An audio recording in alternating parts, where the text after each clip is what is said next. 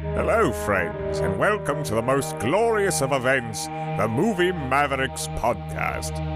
This outstanding program is hosted by two fine gentlemen, Jason and Trevor. Now make it so. MovieMavericks.com. Hey, now everybody, welcome to episode 387 of the Movie Mavericks podcast. I'm Trevor Aniston. Send you over to Jason Rugard. He's got a rundown for us. On tonight's show, we're going to be talking about the latest in theaters, Mission Impossible 7, No Hard Feelings, and The Flash, as well as the Netflix release Extraction 2, Renfield, and In the Name of the King, Dungeon Siege. That's that Jason Statham movie that came out about a decade and a half ago, but this is a director's cut. Yeah, We Bowl film. You know, we're big Bowl fans. We interviewed him a while back. You can check that out on Movie Mavericks, but we're going to talk about the director's cut of that, as well as the trailers for The Last Voyage of the Demeter? How do we say this? Is Demeter? it Demeter? Yeah. All right, Demeter. And Champions. Or is it Challenge? No, it's Challengers. Challengers. I want to call it. I'm giving them too much praise. It's that Woody Allen movie that, not Woody Allen, good Lord, Woody Harrelson movie that came out not too long ago. You're right. That would have been Champions. You were talking about Woody Allen earlier. Got me. This is the Zendaya film that we're talking about now. So that's going to be Challengers, as well as Haunting in Venice, the latest Kenneth Branagh Hercules Poirot entry. So a lot to talk about tonight. But first, as we do, it's going to be a little bit of trivia. Trevor, fire up that trivia machine you got over there. All right. Each thief is assigned a color as a code name in the film Reservoir Dogs. Which color is Quentin Tarantino's character assigned? Pink, yellow, brown, or black? Guys, is it yellow? I thought it was yellow. Yellow or brown? Pink. It's not pink because that's Buscemi's bullshit. It's not black. No, that's Madison. I want to say. Yeah. I would. I'm going to venture to say yellow. Okay, I'm going to stick with yellow as well. No. Nope, it was brown. Sons of bitches. How do we not know this? This is right in our fucking wheelhouse, too. I haven't seen Reservoir Dogs in forever. It's true. I haven't seen Pulp Fiction in a long time. I've been meaning to revisit that. Yeah, that is actually one that I've been looking at as well. We'll have to do a retro at some point. All right, what else we got? Got another one? George Raft and Humphrey Bogart play brothers in this film. Bogey loses a hand in an automobile accident. We got High Sierra, They Drive by Night, The Hand, or The Harder They Fall. I got no friggin' idea, actually. Oh, man. It's not The Harder They Fall. I'm going to just guess and say High Sierra. It's one of the first two. Nope. It is They Drove by Night. Maggie Carpenter is a woman with the terrible habit of running out on her grooms on their wedding day and runaway bride. How many men has she run out on in the start of the film? 4, 3, 5, or none of these? My initial was 7, and then I thought 4, and then you said 4. Oh, let's go 4. I'm getting crushed tonight anyways. 4. Nope. It was 3. This is some bullshit tonight. We're not stopping until we get a win. We got a real low number on this one. Let's try this. We got number 56. All right. What is the only film in which Julia Roberts, interesting, has appeared with her brother Eric Roberts? Blood Red. Yeah, I was going to say. Do you know why I know this? I got to tell you a story. Because a kid ding, ding, ding. That I went to... I got to tell you a story why I know this, though.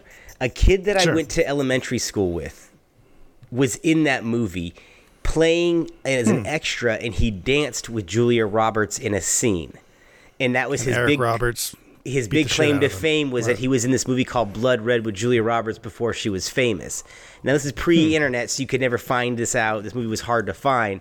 But I always recalled that. So I remembered that's how I recall that movie, basically. Very strange story, but a kid I knew was in that movie.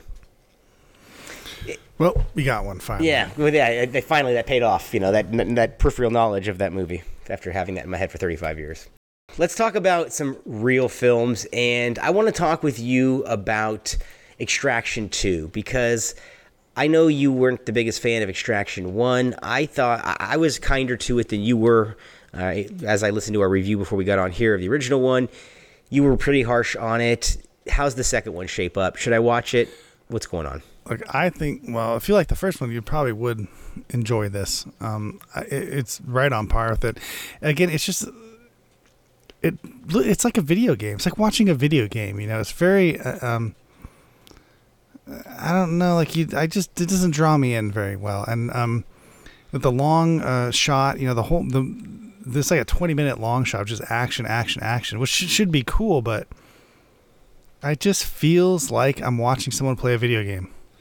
I know these one-ers, these one-shot things are becoming very, very popular with the John Wick stuff, and really Scott Adkins made a direct-to-video movie that was just basically a one-shot.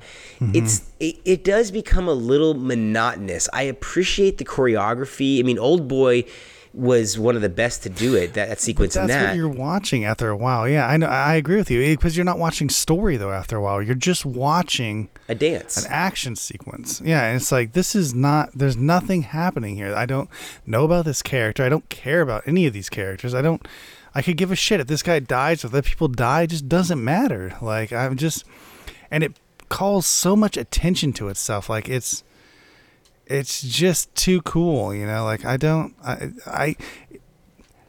doing a continuous shot nowadays, and it's not continuous, is a fucking joke with digital technology. It's not, you didn't do anything, you spent some time, figuring this out and executing it, sure, but it's nothing like what it would have been back in the day. It's not Orson Welles' Touch of Evil with a 12.5-minute opening shot on film and choreography. No, and there's plenty of long sequence shots like Spielberg does it all the time and stuff, but they're not this long. Like, this is abnormally long, and you feel it. And I know people have said good things about that, because then it makes you feel like you've been through all this action with these characters and stuff. Like, you feel tired after it gets over, but that's kind of an issue with me, is that I feel tired during it and I stop giving a shit. You know what my analogy of this is, because the Wonder has become so ubiquitous in action films, is that it is today's version of the shaky cam that we had 20 years ago. Yeah. Every action film is trying to accomplish so realistic this. Right now. It's so realistic. Look at it. And it literally feels to me like a video game, because this is how video games are. If you watch or play video games or do any of that, this is exactly how they play out. And it just, it's uninteresting to me. Like, in a video game setting, it makes a lot of sense because you're interacting with it. I'm not interacting with this. I'm just watching it, and I'm here to watch a story, and I'm not being told a story. How did they bring him back? Wasn't his character dead? I mean, did I misread the first film's ending? Yeah, so they just, like, hard to kill him, He just, like, fucking, he just works out a little bit, does his therapy, and he's fucking back, man. Okay, so he was just hiding at the bottom of the ocean, waiting to be reawakened. Yeah, he got hurt pretty bad, but a little bit of working out and stuff, and a little bit of this and that, and he's fine. He's good to go. Yeah, I heard that's how it works usually. How do we like Hemsworth as an action hero? Is he still viable in the role? Do you still like him as a character? I think he's likable, yeah. Like, by a lot more than a lot of people that came out of Marvel stuff. He certainly looks the role. I just don't like the direction, I guess, or the writing. I don't know what the hell it is, because it's just, I don't know. We'll talk a little bit about John Wick 4, because I feel like that's the same thing as this, like, where it kind of, you lose the point of the movie, or the point of the movie is just to have a bunch of action, which is, not that great to watch. It's like going and, it'll be like watching, like, hey, I have a kung fu movie for you, and then you watch it, and it's just like some guy, practicing kung fu for 2 hours. It's not that cool. Well, it's like the old tournament movies. Where's the story? After a while, those direct-to-video kung fu tournament movies became all about fight scenes, in the ring, and nothing about the actual characters. And Bloodsport works, Rocky works, because you care about the characters as well as the action that's happening on screen. Yeah. So it sounds like I can skip this one and not be any worse off. Yeah, as with most Netflix things, it's not worth it. Do you know what seems very obvious to me, and I don't know what project they can do it, but they're both under contract with Netflix to some extent, but let's get a buddy movie with Wahlberg and Hemsworth. I think that would be decent chemistry. That would actually be really good, yeah. I think that, you got Peter Berg under contract over there. Let's get a script going, and I'm surprised they haven't matched Yeah, them Peter up Berg yet. at Netflix? Well, did Spencer Confidential over there, so I mean, he's done projects It's for been a them. while since that. I mean, I don't think he's had a project released though since that. Not that I can recall, at least. What is Mark Wahlberg's not even in with Netflix anymore, is he? Well, he just had that Kevin Hart film, The Me Time, that came out. That wasn't that long ago, right? That was last summer. You're right. And that was Netflix, huh? It was, I can't remember if that was Netflix. I can't remember which ones they're on because he had that Infinite movie, and that was Paramount, Paramount, because that was supposed to be a theatrical release that they dumped onto Paramount. I know, but they're all interchangeable at this point. The theatrical and the streaming, they're all shit. So I don't. They're underwhelming. You know, what do you want me to do? They spend the same amount of money on them, pretty much. Yeah, it's true. You're not this wrong. is a big budget movie. This could play in a theater, no problem. Like Extraction 2, it seems ridiculous, but they're spending a lot of money on this. Realistically, if they had made these movies for less money and had forced these guys to do some artistic decisions and to do some stuff, where they had to make actual choices, it probably would be a lot better movie, or at least more interesting to watch. What do you think? It's a problem of having too many resources? 100%. I think that's almost everything at this point. I think people need to bleed a little bit, and they're not at all bleeding. Yeah, no hard choices are being made at any point. I mean, we used to have DVDs, Blu-rays come out where they had tons of deleted scenes on them. Now, all the deleted scenes are actually still in the theatrical cut, it feels like, which is why you're getting these running times. Yeah. Speaking of long movies, I saw Mission Impossible 7, a.k.a. Dead Reckoning Part 1, going against my own personal motto of never watching a movie that has a Part 1 or Part 2 in it, unless it's a true sequel like Rocky 2, Rocky Mission 3. Impossible, though. I know, but this is a series that I think I love, right? I've seen them all in the theater. Yeah. I love Tom Cruise, and I'm really doing some hard thinking about this series after I saw this last one. And I gotta be honest with you, I think I love about 40% of the series. I like another 20%, and I dislike the remaining 40%. So I just the whole it goes 40 20 40 at this point. But it's a strange mix of the series because I am in the minority in that I love Part 2. I love the long hair, John Woo, doves flying, Hans Zimmer score. Everybody is gorgeous and the action is over the top and it's intense and thematic. Number 2 is my absolute favorite. After that, I really like Part 5. I don't know why I'm giving my rundown, but I am. And after that, I go number 1, and then I go 6, and then I probably put 7 and 4, meaning that Fallout, which I didn't love. 3? Oh, 3 I forgot about. Yeah, 3 somewhere in the middle rungs. That can't be last. It certainly can't be worse than Fallout. It's in the middle rungs. It's Fallout's Fallout's better. number 4. Yeah, right? Fallout is above it, and so is this. I mean, is it? Fallout's fucking terrible. The thing is this, compared to this, Fallout is a lot better of a movie. This is a movie. Oh, don't say that. I'm telling you, Trevor, this movie is too dense. That can't be true. This is a movie that just to get to. I'm not spoiling anything for anybody. Sounds like a James Bond problem. It is. They have a James Bond problem here, and I want to get to that in a second. But let me tell you this, just to exemplify what's going on here. The opening credit scroll doesn't come for over 30 minutes into this movie. We don't get to light the fuse until almost 40 minutes into this fucking movie. I'm not kidding. No. I'm telling you, it's so bizarre. This movie starts with this You get a first act before you get the fucking... Oh, dude, I was checked out before credits? the fucking opening credits started. And I was like, oh, this is going to be a long run.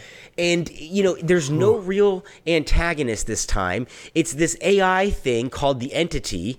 The personification of a villain is Isai Morales, who whispers and is underplaying his role because he's so dastardly, but it comes off as almost comical, like Pistachio Domingo in The Master of Disguises. I didn't understand what the fuck was going on with this.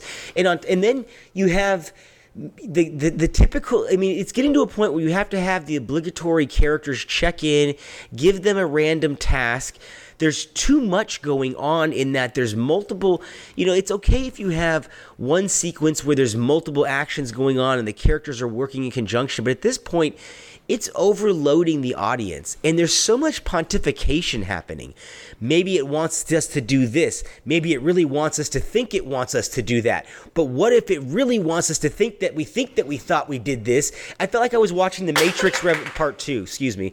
I'm kicking things over. I'm so mad. But I was angry. I was thinking that I was watching, it's almost like that scene in The Matrix 2 where they have to sit down with the creator, where you just start scratching your head and going, this is more work than it's worth. And it's punctuated by these extended sequences of action, very similar to what you're talking about, where you get to the point where by the time he does the parachute jump, I was tuned out, and I felt like it was kind of blasé. And I hate to say that, but the final sequence on this train, why do the Mission Impossible movies always include a fucking train? But anyways, this train situation... Well, I thought that was a callback, right? It has to be. For this one, is it not? It would be if it was a 20-minute sequence, but this thing goes on for an hour. Okay? I'm not kidding. It goes on for an hour. He's on this fucking train. So that's a large chunk of the movie that's taking place in a visually uninteresting setting that it's punctuated by a few things of action. And I'm starting to feel tired for Tom Cruise. He deserves to make other movies at this point. I love his action stuff. I love He's failed. He has to go back to doing some other stuff at this point. To what? Jack Reacher's dead. The Mummy's dead. The Mummy was dead on arrival. Think about how much stuff is absolutely dead. I mean, Top Gun is dead. Not because it wasn't good, but because there's no more story there to be told. Right. I agree. I think Tom Cruise might be screwed. If this is no good, as you say, if this has the James Bond problem, which is that James Bond did not stop world building. Those damn Daniel Craig movies started off so great because it was just fucking James Bond, and then it went nothing but world building. Just the Daniel Craig James Bond. Look at this, and he does this, and it's like his past is like this, and these people are like, oh, blah blah. This is the same problem, Trevor. You're explaining to me the first act of this movie because now we're talking about this is something escaped this up until now. I thought number 4. Which the reason I think that's the worst Mission Impossible, maybe not anymore, but is because it fell into this trap where it tried to create Ethan Hunt as just the coolest fucking dude ever, which is nonsense. He wasn't vulnerable in 4. It righted itself in the next 2. It righted itself, and now you're telling me it's fallen into this crack of like. It thinks it's too big, which is what Tom Cruise has done with those Jack Reacher movies, and he did it with the fucking Mummy too. They're too big. For what those stories are. Too much story. In the pursuit of being story as king, it's too much story. You've overstuffed, and now the audience, you don't have the time to keep up with this movie in that it wants you, it's too exact, it's too all over the place, and really it's not interesting to have Tom Cruise versus AI. It's just not. It's not an interesting premise to me. So unless this was like a quasi sequel to Stealth, I'm not interested. And even that had a B movie campiness, whereas this is dead serious and every dollar is thrown at it. Bro, Stealth is long as fuck too. It is. I love that movie for the failure that it is. But I watched No Time to Die the other day just to see, which I hated, just to see if I was too harsh on that. And I still have major problems with that. And I do say that this Mission Impossible at least isn't as bad as No Time to Die because it doesn't totally disrespect the franchise and the character. But just like that, we're now encroaching on such self-seriousness that there's very little fun. Yeah. There's very little fun in this movie. There's very little humor. Well, does this have I'm going to only guess this has an exponential John Wick 3 issue where it knows there's a part 2. And so you get that. Yep. That half-assed fucking ending, which is just like, we'll wrap it up real quick for you, but just be aware that this will be unwrapped at the beginning of the next movie. Absolutely, and it's a long haul to get to a very unsatisfying conclusion, and it has such an extended because it's not a real conclusion. It's not. It's a placeholder, and it's not like a good placeholder where you go, shit, I can't wait to see how that resolves itself. I really don't give a fuck how it resolves it at this point. I really don't. That was one of the reasons I thought John Wick 3 was such a... I won't say it's a bad movie, but that was one of the reasons that it is not as good as it could have been, was because it knew there was a 4th movie and it knew that it needed an ending, but it was a non-ending. I do want to give credit, though, to one person in the movie. I mean, Cruise is hardworking as always. That goes without saying. the other characters come on, they do their thing. But Haley Atwell is a great addition to this, and she actually has chemistry with Cruise, which I didn't think Rebecca Ferguson does. With her Isla Faust character, the MI6 assassin, I don't think she's very well cast, but I thought that Haley Atwell, who's not only easy on the eyes, but is very good as an actress. Yeah, I like her. And as a character in the film. So, nice addition. I wish they could have figured out a little bit more to do with her. But it's leading somewhere. But then again, am I invested enough to see another one? I don't know. What do you think about second? Because this is basically on par. It's a little under, but this has been not a good year. So this is on par, I'd say, with the last Mission Impossible. It's about box office. Yeah. Do you think this has a huge drop off then second weekend? Yeah, I do, because it's so. It's so heavily self-important. It's so long. It's not the summer blast that you're looking. It's not Top Gun is the best way I can say it. Let me ask you something else about this, because I think box office studios are fucking weird right now. Obviously, there's a big strike going on. There's it feels like for a second there in the 2010s, it felt like they nailed it. They formulaically knew what the fuck everyone wanted to see, and once COVID hit. After that, they weren't quite too sure, and now it's obvious they have no fucking idea what they're doing. Did they just help themselves by part 1 and part 2 shooting back to back? Now it doesn't fucking matter, right? There is a next one after this. Regardless, this cannot sync this. No, they've already, I think, mostly shot. Is that not the reason one. they did this? Yeah, I think that I also. know, that's what I'm saying. They thought, Paramount was drunk off the success of Top Gun, so let's throw money at it. I mean, Cruise could There's nothing left. I mean, look, they put out these Transformers movies, and they don't do very well. They don't do that much. Like, nobody has anything that's doing very well, and Marvel is cratered. Almost everything has fallen through at this point. It's almost like they want to keep making the movies they used to make, but they don't know how to make them anymore. Well, you haven't invested in any new actors, new stars, new talent. So what's the draw? I mean, how many directors do you go see their work? And even if they have work that you love, then they get into the machine of the Marvel machine and they become bland, and there's no difference between a Ryan Coogler Marvel movie or somebody else's. Yep. Usually they quit. They don't actually make the movies. No, they actually hire name directors. They just won't work with them because it's impossible to work there. Yeah, and so I just think that this is a big letdown for me, because this was probably the most anticipated movie this summer, and I'm really. But what does number 2 do now? That's my. I mean, the box office is bad now.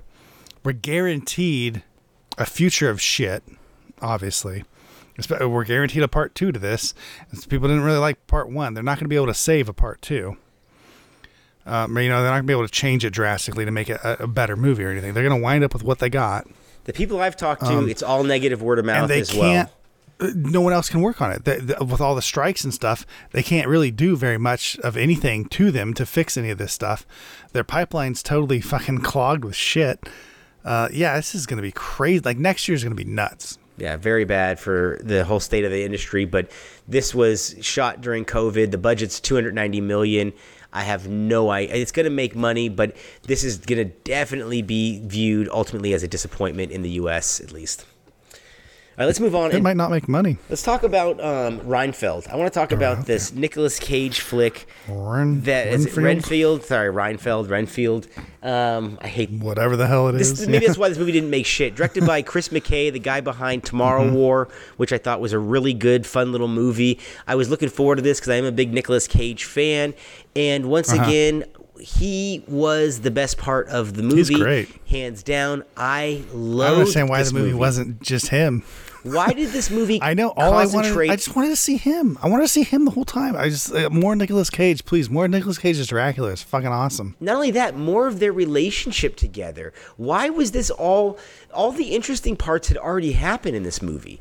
They give you a very brief look at it, but the story that they decided to tell... It was a young adult love story. That's what it is, right? And so it really didn't pan out very well, mainly because the people in this aren't really young adults. Or funny. I don't know that it has to be funny necessarily, but it was certainly light, but it wasn't... I don't know. Like, I'm with you on this. I think this was the wrong story to be told out of this. Obviously, Nicolas Cage outshined everyone on it. He was super interesting, very fun to watch. And then, Nicholas Hoult was just average. And Awkwafina, I'll give it up to her and maybe the director, Chris McKay, on this. And that the fight sequences, she was actually pretty good in them, but they were unbelievable. Like, why is she could fucking do everything Renfield could do. Like when they, come on, remember the action sequence in the hotel or whatever? Or the apartment building, whatever the fuck it was. Like, she just knocked the shit out of everybody. And he was like running around doing his superhero stuff, but his stuff was like, he had to work so hard, it felt like, to do the things that he was doing. Like, he was making bad choices and everything, and she was well trained, I guess. Maybe that was the whole point of it. I don't know, but it just didn't make any sense. Like, she was just killing full-on like cops who were just, saddled up with gear and all kinds of shit. She's just shooting them left and right, killing everybody in the unstoppable force of death, I was like, I guess, like, why should she need Renfield? Just fucking go kill Dracula. What's going on? It's her Michelle Yeoh moment. But I just thought that the movie, I'm not an Awkwafina fan, and she's, I guess, serviceable in the role, but they're cast way too old for, I really think, what you were saying. Yes, that's what I think. And not only that... It's not a young adult thing, but they play it like a young adult I didn't think they had any chemistry. Did you think they had chemistry at all? No, not at all. And half that I'll put... look, I like Nicholas Hoult a lot. I agree. I don't think Awkwafina is very interesting to watch on screen at all. Like, she doesn't emote very well. If right. at all. No, you're right. That's exactly right. And it's just dialogue. Like, she's almost like rehearsed dialogue and just reciting it to me. That's, she's waiting to talk. I find her unctuous. I can't describe it either way, but I did think that the movie did have a very odd mix of laughs here and then excessive gore. So I didn't really know what are you trying to appeal to here, the horror crowd or the comedy crowd? Because I thought they didn't do either successfully. Yeah. And put this in terms of movies that came before it that reminded me of it was Vampire in Brooklyn, which I actually, even though that movie's a fucking tank, thought was more successful than this is, at least in trying to accomplish what it sets out to do. Well, yeah, I mean, I think what you're most looking at here is like a Warm Bodies type thing. Obviously, if you're talking about Nicholas Hoult. Which is a million times way better movie than this, but it's also it's also 10 years old at this point. Like, how much younger were the actors in that? Whereas Nicholas Hoult was 10 years younger in that movie. It works as a young adult film. And this does not. And that movie had a lot of heart in it. Obviously, I just feel like there's no heart in this. It's a soulless creation. It's a product of its time, is what I will say about it, unfortunately. Very forgettable. It's available right now on Peacock streaming for free. Nicolas Cage. Nicolas Cage had a lot of heart in it. I'll throw that out there. As always, he puts his all into everything. That dude delivers, yeah. Because I think I texted you when we were watching this. Yeah, more Nicolas Cage, please. That's all I wanted to watch when I watched this movie was Nicolas Cage, especially after you see him for the first time. It's like, fuck. There's two things that we can always use more of. One is more cowbell. The second is more Nicolas Cage. Yeah. Can always use more of those. All right, let's move on and talk about The Flash. This is the notorious bomb of the summer. Big expectations. I personally thought that Michael Keaton returning as Batman was going to get a lot of people excited, and that's not been the case. It got me excited until I had word of mouth. Yeah, I mean, I think I told you that I was going to see this movie not because it was a Flash movie, but more because it was Batman Returns Part 2. A lot of people said that, yeah. And when I saw this, I realized from the opening sequence, let's put aside Ezra Miller's problems outside of the movie. I'm talking about strictly in the movie. I find him to be visually uninteresting to look at. I think he is a good actor, but I think that his character and what he's doing here, it's almost like on the spectrum Barry Allen. It bothers the shit out of me. The way he treated people in this movie, I hate it. Barry Allen's supposed to be really smart, and he does not come off as smart to me. Or intellectual, I should say. Also, my problem is this whole time-traveling element with young Barry. Young Barry, to me, was like Handicap Marty in Back to the Future 2. I didn't see where he, any you know of what I'm that. talking about? Where he finds the younger version of himself and he can't put on the jacket. Yeah. It's like that, but it's like an hour and a half of that, and I can't. That got old real fucking quick to me. I mean, I saw a good amount of the Flash CW show, and it was really good for a while until it got until it wasn't. But that was like 5 or 6 seasons in before it wasn't good anymore. Like it was really good, and they did the Flashpoint stuff. They did going back in time and all this type of stuff. And they did it really well. Like I really enjoyed the hell out of that. So I was hyped about this, but hear from me what you said, from a lot of people said, and I recently saw on Twitter the Nicolas Cage moment in this when he's seen all the different Superman stuff. Yeah. And nothing can prepare you, or at least me anyways, for hearing the CGI is really bad. And I thought that's interesting. And then people would come to the support of the film like, well, it's supposed to be like that, this and that. And you think that's weird that people would feel the need to, come to the aid of the movie. Like, how bad could the CGI be? Like, in my mind, I couldn't think it would be that bad. Bro, that was unbelievable to see it. I wanted to see that movie, like, though. It's so Tell me you didn't want to see that Nicolas Cage movie where he fights the spider, though. Come on. Not really, because that scene's nothing. It's absolutely nonsense. It's just noise. The whole movie's fucking I'd noise. love to see the movie, but I would guess that it is, because all those cameos and stuff that they had in there, Christopher Reeve, all of it, they look so fucking it looks like a video game. It looks so bad. It's unbelievably bad. And the Nicolas Cage fighting the spider is just like, it's like some 13-year-old's dream of that, of hearing the Kevin Smith story and then going, I imagined it as this. And you think, well, there's no story there. There's nothing there. All those cameos, and I can only imagine now what the Batman cameo is like in this. It's just wasted.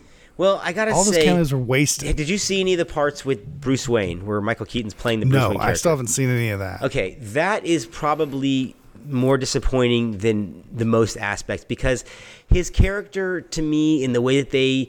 let me start by saying this. Let me preface it by saying the set design is beautiful. They get the 1989 mansion, the area where Knox is walking through and say, he's the king of the Wicker people. This is like all of that stuff. The kitchen where he had the date with Vicky Vale, all done perfectly. However, the character, from the way they dress Michael Keaton, who wears these Johnny Depp neck scarves, like neck handkerchiefs, like he's a British fucking French painter, and he's got long hair, and he's a recluse, and everything he's saying betrays the character that I grew up with. So I'm thinking, you don't even know who this person. This is now it's just bullshit. What I'm hearing is Fat Thor. Yeah, basically, it's a depressed Bruce Wayne who is this recluse. I'm so tired of these characters when they do this to these characters like this. I'm so it's fucking just not tired a very of good this. reimagining is my best way to say this, is the best way to get that across. Now, some of the good stuff, when they get Batman fighting in this, it looks fucking great. He is very involved in this movie. I did like all of that. When the Flash is doing his thing with Batman, that's always cool. To see the Ben Affleck cameo and the other Bat cameos is very cool. Are we gonna? Do you know about the ending yet? Have you talked like the final shot and all that kind of stuff? Are you privy to any of this? I don't know. Okay, but so maybe we'll feel wait. free to do whatever you want. Well, I don't let me care. give you a spoiler. So I'm going to say spoiler right now. Skip ahead 1 minute if you don't want to hear this. So at the very end of the movie, Barry Allen is there, and he is back into his real timeline. And Bruce Wayne pulls up, and out of the car steps Bruce Wayne. So my stepson, who is It's Val Kilmer, who's 19, looks at me and says, "Who's the Indian guy?" And I said, "That's George Clooney." So I was just gonna say, is it Clooney? It was Clooney, which it is, up. and I thought that was the most clever. That is actually fucking awesome. I thought that was the most clever point of the entire movie that they got. Did he have nipples? Did he have nipples? No, on but his he did. bat But he suit? did have a very nicely formed ass. It was very, very formed on there. So, but no, but I was like Indian. That's George guy. Clooney, all right. Yeah. Okay. That's. It was endearing. Yeah, but I don't know. Then that does not make a good movie. No, it doesn't. Still, but it's a fun way to great. end the movie. So, end of spoilers there. We'll move on after that. But I do want to revisit this when you get a chance to watch the full thing, as opposed to just significant chunks of it, to get your hot take on it, because I want to make sure I'm not being an asshole and I haven't lost touch, because I was ready to like this movie, and it's been the same from everyone, so I don't know. First act in, I thought, man, we're really in trouble, especially when you're making so many references to Back to the Future. You're pulling me out of the superhero movie. Oh, really? Oh, man, you got to, dude, to the point where it's annoying. There's too many things going on, with the lightning and it's too much. Mm-hmm. So, you'll see down the line, but as a negative, do not see The Flash, as far as I'm concerned. All right, let's move on and talk about In the Name of the King, this director's cut. You want to do that? Yeah, let's talk about this. I do want to talk about this movie here. I want to hear No Hard Feelings, but all right, we'll do In the Name of the King, because I recently watched this. You actually turned me on to this. There's a Blu-ray extended cut of this, which has I want to say 20 to 30 more minutes. I think it's like 40 minutes longer. I know. I'm trying to think now if it was 40. It was substantially longer of a film. It's already a long movie. It was 2 hours, I think, and 10 minutes in the theater, or 2 hours and 20 minutes in the theaters. Yeah. And now it's like 2.5 hours. I don't know. There's a lot of in credits. This is the Jason Statham Uwe Boll film from 2000. Jason Statham, Uwe Boll, Ron Perlman, Ray Liotta, Lily Sobieski, John Rhys Davis, Claire Forlani, Kristanna Loken, Matthew Lillard. It's fucking kind of a Burt Reynolds. It's kind of a hell of a cast. Ron Perlman. Yeah, I know. It's a hell of a cast, and the cast is actually, I think, used really well. I think this is one of Uwe Boll's better movies. It is. Maybe I'm crazy. Hey, no, you're not. Maybe I've just been so soured on modern film so much that going back and watching this. But I remember originally seeing the, and I can't tell you what exactly is different between this and the theatrical cut, and I don't think you can necessarily either. Nope.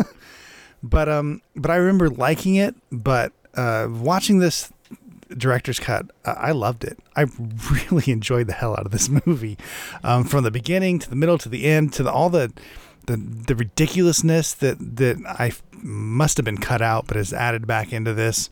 I mean, you have the bad creatures, which are like orc things, acting like Keystone Cops, and like just ridiculous, like just being like Gremlins, Gremlins 2, just being completely ridiculous. So like lighting themselves on fire and shooting themselves at the enemy instead of, putting a boulder in tar or something and shooting them out of the catapult. They shoot themselves at, just fucking nonsense, right? And the movie starts off so seriously and winds up like just having weird shit like that, and they just for a moment takes you out of the movie. But I don't know. I don't know why I liked it. I just did. You don't have to be embarrassed, my friend. I recommend it. I honestly can't explain at this point, because really that should be a huge complaint, but it just wasn't. Like the flow of the film and the way that they introduce all the actors and all the different characters and stuff, I just enjoyed the hell out of it. Here I am talking shit about Mission Impossible being 2 hours and 45 minutes. This movie's about 2 hours and 45 minutes, and I enjoyed the shit out of it. I sent you the link to watch this, and I only did because I remember that I always wanted to like this movie. I like Statham. I bought the Blu-ray. Oh, did you watch the Blu-ray? Okay, so I bought the Blu-ray, so I own this. Well done then. Yeah. Because it's worth owning. I had to get it. And I think the original cut's about, like I said, 2 hours 10, and this is around 2:45. And the major difference is, like you said, that they have a lot more quirky sidebars is the best way to kind of describe it. And I think the opening is a lot longer too. I think that first act is quite a bit longer. Yes, when Ron Perlman comes to visit. You see him with his family, and when Ron Perlman comes over, and there's a lot of like family, like familiar, like visiting, and like people sitting around tables and talk. I don't know. There's something about movies like Sword and Sandals movies from this era that just don't get made anymore. And this felt like, to me, this was like if they had made like a Conan movie in the 90s and had just spent fucking wads of money on it, this is what you would have wound up with. And decided like, we're not going to do CGI and shit, right? We're just gonna spend wads of money. It's Roger Corman's fucking producing. And we got, we actually have a budget. And that's what this movie felt like to me. I don't know. Maybe perhaps that's a lot of its charm. I love sword and sorcery films. I love the fact that every scene had a famous face in it.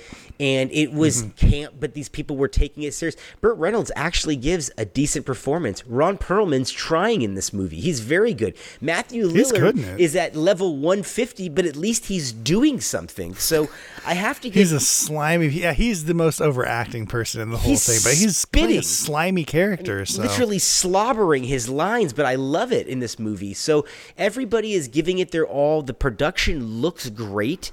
The money is on the screen here. The difference really, like I said, though, is that in this version, I didn't get bored even though it was longer. Does that make sense? Whereas the other version, I got bored in and it was shorter. I can't explain that, though. No, I have no... Yeah, I thought the same thing. I kept watching this movie and it's going on. And there was a moment, I think about 2 hours in, where I thought, oh my God... There's another fucking, or an hour 40. There was a moment when I looked at the clock and thought, there's another fucking hour in this movie. Like, this is, and I thought, oh man, this is going to be rough. And it was not. It flew by. It picked right the hell back up. And I was like, damn, I'm glad this movie is fucking almost 3 hours long. And it's a relic of its First time. time in a long time. It's definitely a relic. It's strange that Statham took this role. It's not his natural, he's not the natural choice for the role. Right. This is late 2000, so everyone knows, 2007. So it's not super old, like I say, but it has that. You agree that this has like I know what you're saying. A mid 90s feel to it. Really, it does. Maybe possibly even an early 90s. It feels like it's straight out of the 80s, but it's more advanced. It's too advanced to be from the 80s. Do you know what it's very similar to? Is the Dungeons and Dragons movie from 2000? Yes. To that, but actually, more executed on a better level, to more proficiently. And a lot of that has to do with that cast and the fact that they must have filmed every page of the script. I don't think on this version they left a page out of the script. Hey man, they pulled a Clint Eastwood, man. That script was all white pages. Yeah, it was all first draft. 300 fucking pages of them. And they fucking filmed all. They're like, this is a perfect movie. I will say, don't change a page. The very opening scene is still baffling and starts off where you have to orient yourself very quickly. There's more than that's baffling, but yes. But you have to get oriented so quickly that Ray Liotta's seducing this lady and they're in this kingdom, and then there's like, as they're talking, there's establishing shots too. So you're thinking, is this edited in some sort of non-linear fashion where I'm supposed to be? Is this a flashback? What's going on here? But as a work, well, this has to be Lily Sobieski's like one of her last mainstream movies, right? If you want to call this mainstream. I have not seen her in forever, but let alone like 5 years before this, I can't really think of much that she's been in. I think she's somewhere hanging out with the girl from Save the Last Dance. What was her name? Oh yeah, Julia Stiles. There you go. I think somewhere they're hanging out in a probably right. They bought a condo together with their Save the Last Dance money and the Glass House money. But yeah, so I found this to be a really enjoyable watch, and I think it's Uwe Boll's most accomplished work, which isn't saying much, but I do think that if you watch this and you even, if you look at the worst movie that Roland Emmerich's ever done, which is a lot of them, but I'll say 10,000 BC. It's better than Almost Any. It's not. It's not that far from this version of In the Name of the King, though. I'll throw you this. This is an easy fucking movie to watch. I think I could watch this again, relatively soon, huge which is a huge deal. Like, that's ridiculous to me. I don't know why this is such a smooth movie. Maybe because it just doesn't try to be anything more than it is, but it's not less than what it is either. It's not just some action nonsense and stuff. There's a real story going on. There's a plot. There's a point to it. There's characters who feel things, who are manipulating each other, trying to do things. But it's just so fucking easy to watch. I think that if they put this on Netflix, that this would get seen by a huge audience now. If they just release this as is on Netflix, because these older films get watched. I don't think anyone will like. I think it's just us, man. Yeah, you might be right.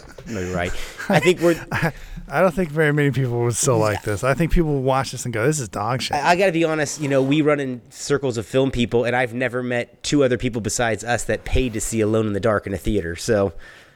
I don't know anyone that likes Uwe Boll. Well, actually, that's not true. I do know a couple people who like Uwe Boll, but they also like the dog shit that we like. So I can't. You know, there's no accounting for taste. You know, I don't. I did watch Far Cry the other night, which I hadn't seen in a long time. It's not bad. I actually kind of like it. I know that was a good one. Yeah, I do like that one. The Rampage ones are quite a bit of a step down, but the Far Cry is surprisingly good, and I have not seen Alone in the Dark in a while, and I have that unrated director's cut of that I'm dying to watch. And you said you watched the theatrical cut not too long ago, and it was okay still? Yeah, it actually played fine. It's got that first 15-minute opening act. Well, first of all, it's got Christian Slater, so Alone in the Dark has the most baffling credit scroll where they try to like get you in, oriented with the film once again. Uwe Boll has a problem where his movies just start and the exposition is so because they're video game movies and they don't know how to put in the video game. They don't know how to switch over from the video game story into the movie which story. Is exactly the problem with Alone in the Dark, because it starts off with that prologue and it makes no sense, and then the Christian Slater part starts, and that's like a 15-minute action sequence. So the movie holds up. Tara Reid is absolutely atrocious in it, and the sets are so thoroughbred. But I love her so much. I mean, his office and her office. She's so bad. Dude, the Sharknado movies are classic. Made from fucking I love them. Tara Reid and Ian Ziering. What's his name? Just overacting. It's his Harrison Ford moment. You know, I love the Sharknado movies. It's his only moment. Just listen to him talk about any of that shit. Listen to him talk about himself. He's hot on it. He's hot on himself. He's hot on it, yeah. All right, let's move on and talk about, what's the next one here we got? Oh, No Hard Feelings. No Hard Feelings. Tell me about this, because you told me this is terrible. I want to hear the ins and the outs. I love Jennifer Lawrence. So do I. I feel like she's been making horrible decisions lately. And she has no idea where the fuck her career is at or where her head is at. I don't know what's going on with her.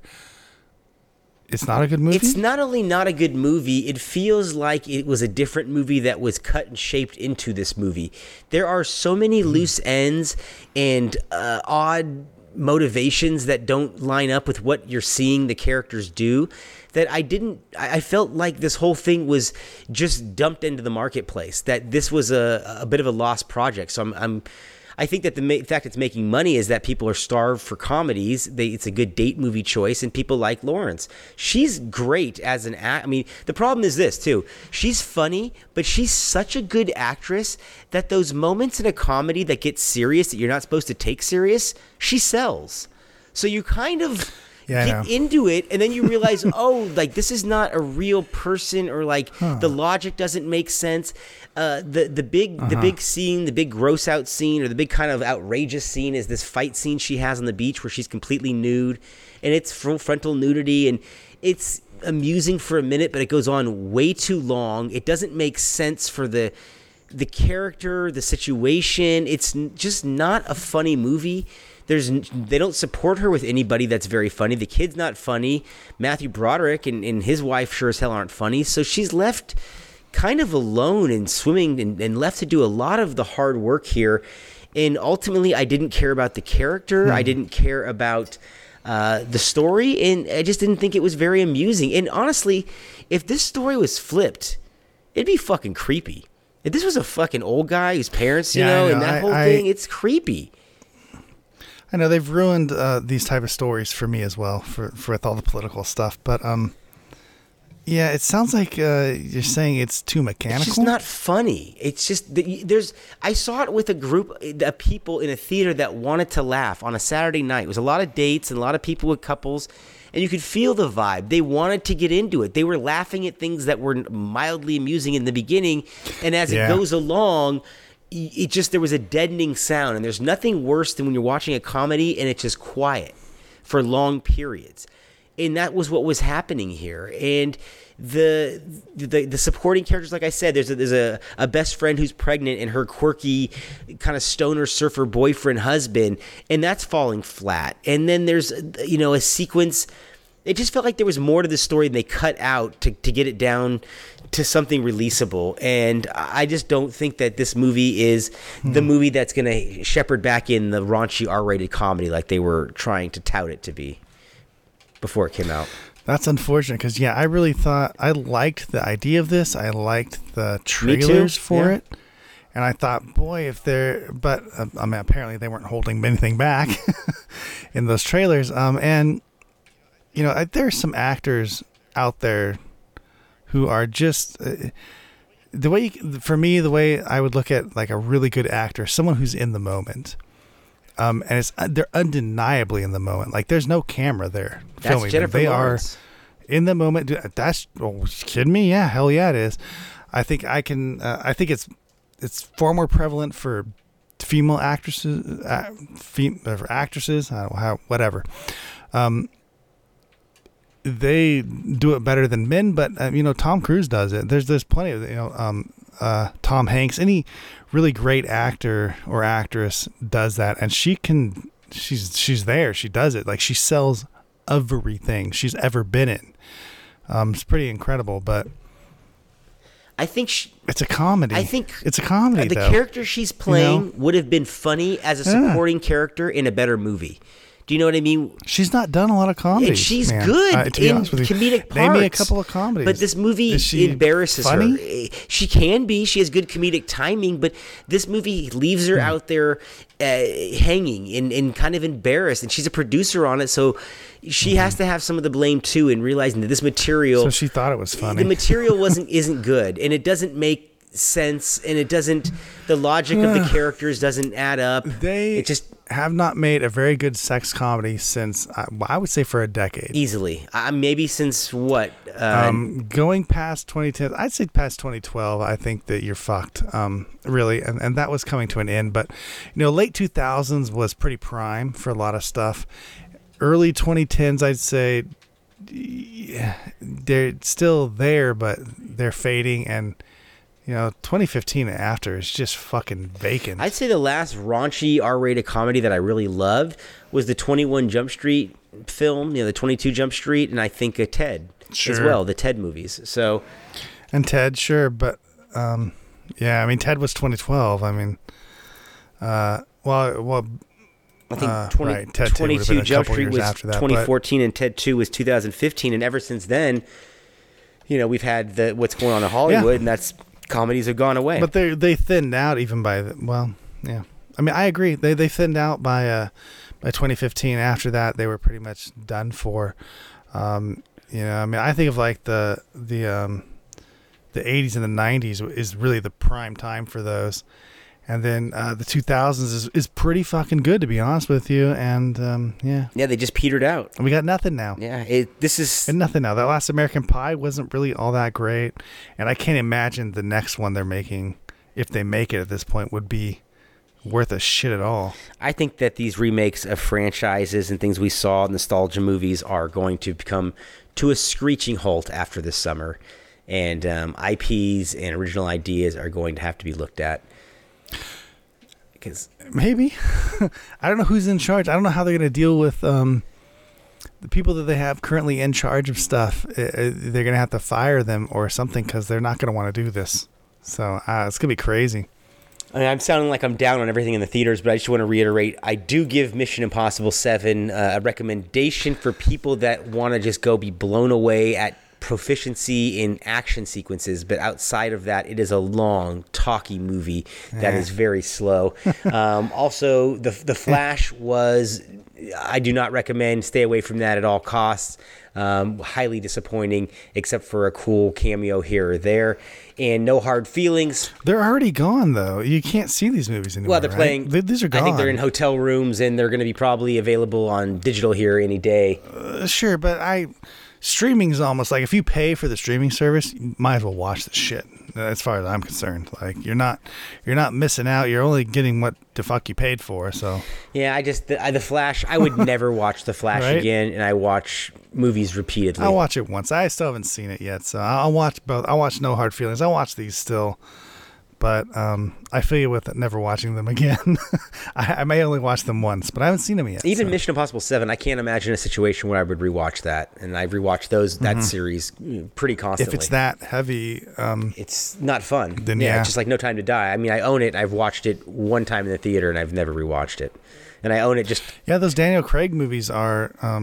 or the Daniel Craig Bond movies are so fucking heavy-handed by the time that era ends. It's just wow. From where they started, and it was so novel when they started off that. Casino Royale is so fucking good, man. Yeah, it's ridiculous. Well, even Quantum of Solace I have reevaluated because at least it's short and it's light. You know, it's not Skyfall, it's not Spectre, it's not these brooding epic masterpieces that feel like I'm opening up an old book. It's like, goodness, here we go again, you know? An old book, yeah. But yeah. All right, let's move on and talk about trailers on tonight's show. I want to start off by talking about Challengers. This is the Luca Guadagnino, I think that's how you say his name, the Italian filmmaker who just did that Must be Luca. He did that movie with Timothée Chalamet last year, and he's done a couple other films. I think he did Call Me By Your Name, and really some highly acclaimed artsy films. This looks like... He did the Suspiria remake. There you go, yeah, which wasn't bad. I mean, I actually thought it wasn't bad for what it was. The original is so good, but yeah, you're right. The remake's not actually bad. I've never seen the original, but I know the storyline. Oh, the original's so good. But the new one, or the newer one, created a mood, a vibe that I did dig on. But this trailer about tennis stars and a love triangle, and is it a sports drama? Is it a sexual thriller? What is this made? What is it? Who is this for? Yeah, I'm watching this thinking, is this a fucking true story? You know, this reminded me of that fucking Wimbledon. What was that Kristen Dunst fucking movie? With what's his name? With the priest, you know, the guy. Priest. Oh, God. It's funny you called him Priest instead of Vision, but I know Paul Bettany. Because that's better. Paul Bettany. Yeah, Paul Bettany. It reminds me of that, which that came out of nowhere, and I just thought, who the fuck is this for? And no one watched that. So who the fuck is this for? Well, not only that, I saw this trailer before Mission Impossible, and it's a screening full of I don't want to say adults, but people 35 and up mostly.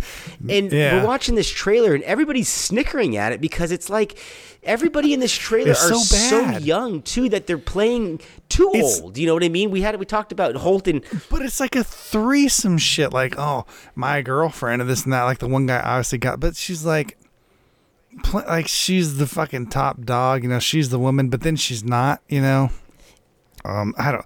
The trailer, when the trailer goes like a few years have passed, I just thought, oh my fucking God. I thought, this is the kind of role that Sharon Stone would have been playing if this was 1993. This is not for Zendaya. She does not have. You know what? It would have been more interesting though. She at least would have been trying to kill someone. At least would look like she was trying. Zendaya looks like she's bored in this fucking movie. The two guys look like they should be dating each other. Exactly. It's fucking weird, man. I'm telling you. Worst trailer of the year. Weird. If you want to see a terribly cut together trailer in a story that you're just scratching your head at and going, why did somebody get behind this and put money into this?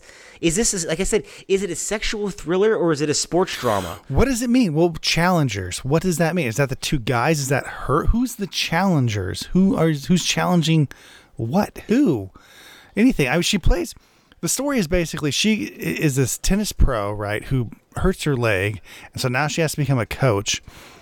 But while she was a tennis pro, she met these two other tennis players, apparently, and they all had a threesome, and then she wound up with one of them, and those two guys were friends, and then now she's coaching, I'm guessing, I can't really make out the thing, but she's coaching her husband, boyfriend, whatever they are at this point, and he's now the tennis pro, and she has to take second fiddle to him.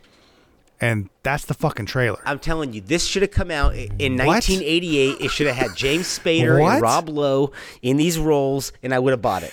Okay, and I would have watched that. Because that's what that storyline sounds like. That would have been much better. Because you know what? Those dudes would have chewed the fucking scenery. Yeah, where I get nothing out of this trailer. Nobody in this seems involved. There's no charisma coming off of anybody. Even the attractive Zendaya looks bored in this, and I just don't buy their age or anything about this. Well, they play the men. The two guys in this that play together are very like boyish. Like I said, they should be dating each other. Really, yeah. They come off as like they're too good of friends. Like. And it's like this rivalry thing, but it feels like what's the right? Like there might be something more to this might be not showing right. You know what I mean? It's weird. I got to give a benefit of the doubt on that. I will say that, but as what it's selling, it looks awful, just fucking awful. Yeah. Uninteresting. Let's talk about A Haunting in Venice, which is, I think, the third official entry of this Hercules Poirot series that Yes, Agatha Christie. Yeah, Kenneth Branagh now, I movies. think, has directed, this is going to be the second or third he's directed. I know he directed at least one of the previous ones that he's appeared in, and I didn't see the second one. Did he direct both Did he direct both of my... Did he I not? thought he didn't direct the last one. Well, he did the, what was the one, the Johnny Depp one? On the train.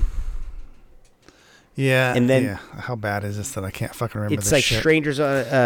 What was that it's- one? Was that Strangers on the Train? It's Is that Murder what on it a was Train. called? Oh, Murder on the Orient There Express. you go. And then you had Death in Venice, or Death in the Nile. Did he direct this? He did. Yeah, Death in the Nile, which I really liked. He did not direct Death in the Nile. And he directed Death he in did the direct Nile. Death in the Nile. You're right. And he directed Murder on the Orient Express. Yeah, so I was going to say he directed all of these. Yeah, so I liked both of them. I really liked Death on the Nile. I wasn't a huge fan of the Orient. of Orient Express. And I feel like this movie again might lose me. I really like these mystery movies. The older I get, the geezer pleaser I am. And especially with these murder mystery things, I don't know. I find them easy to watch. But this trailer is fucking weird. Like, first of all, he's not in it until like the end of the trailer, and then it pulls this bullshit like he sees a ghost behind him in the fucking mirror. Like, what? The thing about this trailer is it looks very generic all the way through, and then when they do the big reveal that he's in it, like, ta-da, you go, who gives a shit, and why is this character in this world? But who else is in this? We have Michelle Yeoh and who the fuck is in this movie? Nobody. Nobody's in this fucking movie. Like, at least the other movies had other big actors who were good actors to play off of him. This movie has no one. Yeah, it doesn't have the big name cast that the other one did, and that's probably because they needed to minimize the budget. I think the last one cost over $90 million, and they really cut back and didn't do so well. I mean, well. you say, but this does feel like Blumhouse, produces Agatha Christie, doesn't it? It feels very weird. Less than the other two. That's why I was very surprised that it was even part of the series and directed by Branagh once again, released by 20th Century Fox, because it does seem tamed down, and I bet they haven't listed what the budget is as of yet, but I think the last one cost $90 million. I would be surprised if this cost half of that, because of the grosses. Oh yeah, the Death on the Nile looked well. Even Orient Express, you could see budget there. Like I say, this looks like Blumhouse. This looks like $30 million. Yeah, so I'm not too excited about this, but I did want to talk about it because I thought that the trailer was at least interesting in that it was playing almost a whodunit with the trailer. Like all of a sudden he pops up and I'm going to fix this. And I know you weren't big on the Knives Out mystery movie, the last one. Oh, I hate both of them. I didn't like the first one, but I really did like that second one. So I think as I'm aging too, I'm getting a little bit more kind to these. Although I always did like Clue. I was a big Clue fan. Yeah. Which this looks like it could be mocking at one point. Do you think this is going to have some sort of comedic element to it? Or do you think this is going to be just straight I don't understand it. How could it? Like, it's so the horror looking, and then it has. I don't think it'll have. Well, you know what? Most of these do have a little bit of comedic stuff to it, but I feel like this is overarchingly horror, and it's weird to see that in this. Like, this is not. I don't know. Did Agatha Christie write horror type stuff? I didn't think so. I didn't know this was part of the series. I don't know. I guess. All right, well, let's talk about our last film for the evening, which is, will you say the name of this movie? I can still not get it right after we've tried like 5 times. The Voyage of the Mimi. No. Last Voyage of the Demeter. Demeter? The Demeter. I mean, this is a trailer. The Dementor. That's Harry Potter. Is it really? It started. Yeah, the Dementors. That was Harry Potter. I had no idea. I'm watching this trailer in the theater, and it's going along, and I thought, are we getting another Pirates of the Caribbean movie I didn't know about? Like, was there some sort of in production? And then it goes, and I thought, wow, am I not only uninterested in this? I want to pick apart that. Can we get a moratorium on using 90s rock in an acoustic version, slowed down? Stop with this. That was novel 10 fucking years ago. We are past that point. And all it does is, and it's so on the nose on this, with the world is a vampire, and you got what I presume is Dracula there on the fucking boat, and The special effects look good here. I think that there's some good jump scares probably abound in this movie because it looks like a good setting for it. But I can't imagine that this is going to keep my interest for 2 hours when it didn't really keep my interest for 3 minutes. What did you think about this trailer? I thought this looks pretty good. I would watch this in a heartbeat. Yeah, I agree with you on the trailers, music stuff. I'm really sick and tired of that. But as far as a horror movie goes, taking people and putting them in a tight spot like a ship and turning vampires loose on them, yeah, I'd watch it. I'm sure it's going to be fun. Is this based on anything existing, do you know? Or is this just, it's not a video game or a comic book or anything like that, do you know? Yes, it's based on Dracula. Okay. Bram So Stoker's. is this based on a Bram Stoker? So it's loose. I'll say loosely based on it. It's based on a single chapter. There's like a captain's log in Bram Stoker's Dracula in the book, in the novel. You know, yeah, talking about his actual text. Right. There's like a captain's log of it. And so they took that and they turned it into a movie. Is this the first time whatever that they it's had ever to do been to done? do that. Is that the first time this approach has been taken? I mean, I know you're a big horror aficionado. Probably Yeah. for this. I don't think anyone's used this out of the Bram. Yeah. It's not like an old... I mean, if there is a movie that exists like this, I don't not an know old of it. 1950s. I guess there type could be. It's shit. not like anyone could take the Bram Stoker Dracula and do whatever they want with it at this point. You know, it's like it's a pretty old fucking book. But I don't know of anyone that's done this personally. But vampires on ships like this, I feel like I've seen before. You have. I don't think that's like a new idea necessarily, and maybe because it was from the book. Maybe it was in the book. It's also the beginning of Vampire in Brooklyn, to bring that movie up once again. Yes, I know. So that's what I'm saying. I've definitely seen this idea before. I don't think this is a new thing, but it is from the book, from Dracula. There is source material to back it up. Okay, that's interesting. Yes, but I imagine that they just made most of it up. I could imagine it made for a whole movie. I just wonder what the box office prospects of this is, because I didn't see too many familiar faces in it. Probably small, but come on, this feels like a Screen Gems. You know, I'm missing that. You're right. This does feel like Rogue Entertainment or Screen Gems or one of those kind of offshoot little companies, little B movies. Something that we would have gotten late summer, like Anaconda's Hunt for Blood Orchids or something like that. You know, those little ones that sometimes were real good fun, other times were awful.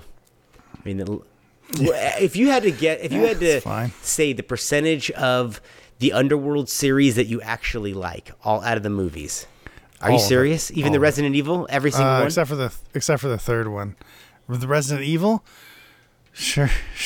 I'll say I like both of them, and that's it. No, I don't. I don't like them all. Resident Evil, I think the third one's surprisingly, actually, after I've rewatched them all, I think the third one's the worst one and should just be stricken from the fucking record because it's terrible. And I'd say the same for the Underworld movies, that the third one should just disappear. And other than that, they're great. Well, it sounds like we won't be doing the third film in the series for those on our retros. We'll be staying away from that. And we will be returning soon with you guys. We want to thank you guys always for supporting us, and to let you know we will be returning back with you with a retro of Mission Impossible 3 to continue our look at the third entry in major franchises throughout 2023. We've been doing this to coincide with the big movies in theaters, and since the latest Mission came out, we're going to give you guys that next. We want to thank you as always for joining us on these episodes. Speaking for Trevor Anderson, I am Jason Rugard, and we are the Movie Mavericks. Oh my, another magnificent episode has come to an end. If you're craving more, set your destination to moviemavericks.com, Warp 9. Engage!